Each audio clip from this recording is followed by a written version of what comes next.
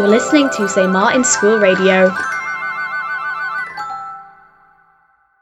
St. Martin's Radio presents Memories of an Unheard Voice by Lauren Jones.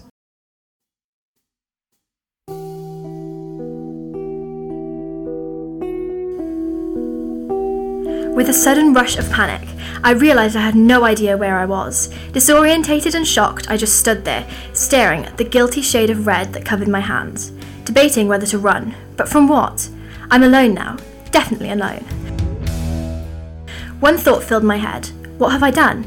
It had been 15 weeks since my lab partner, Caleb, figured out how to activate the Da Vinci machine, and 5 since I was sent to this foreign yet slightly familiar utopia, with no way of getting back. To explain my situation, let's start at the beginning.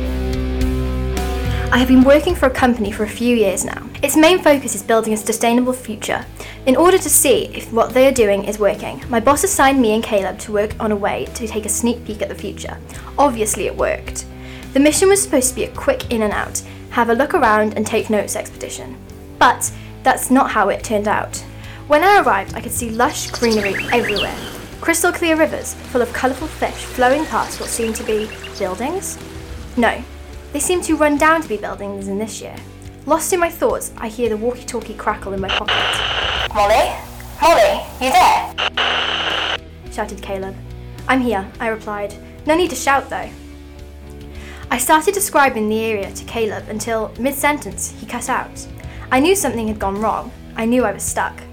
Back to why I was running. Well, I originally thought nothing of the fact that the first building was abandoned, but realised I am the only human left that I know of when every other building was run down and broken. So you can imagine how terrified and shocked I was to hear another human voice.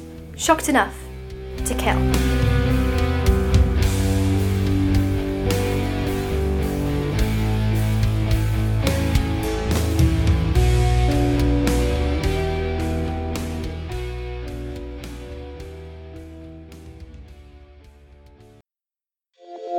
St. Martin's School Radio.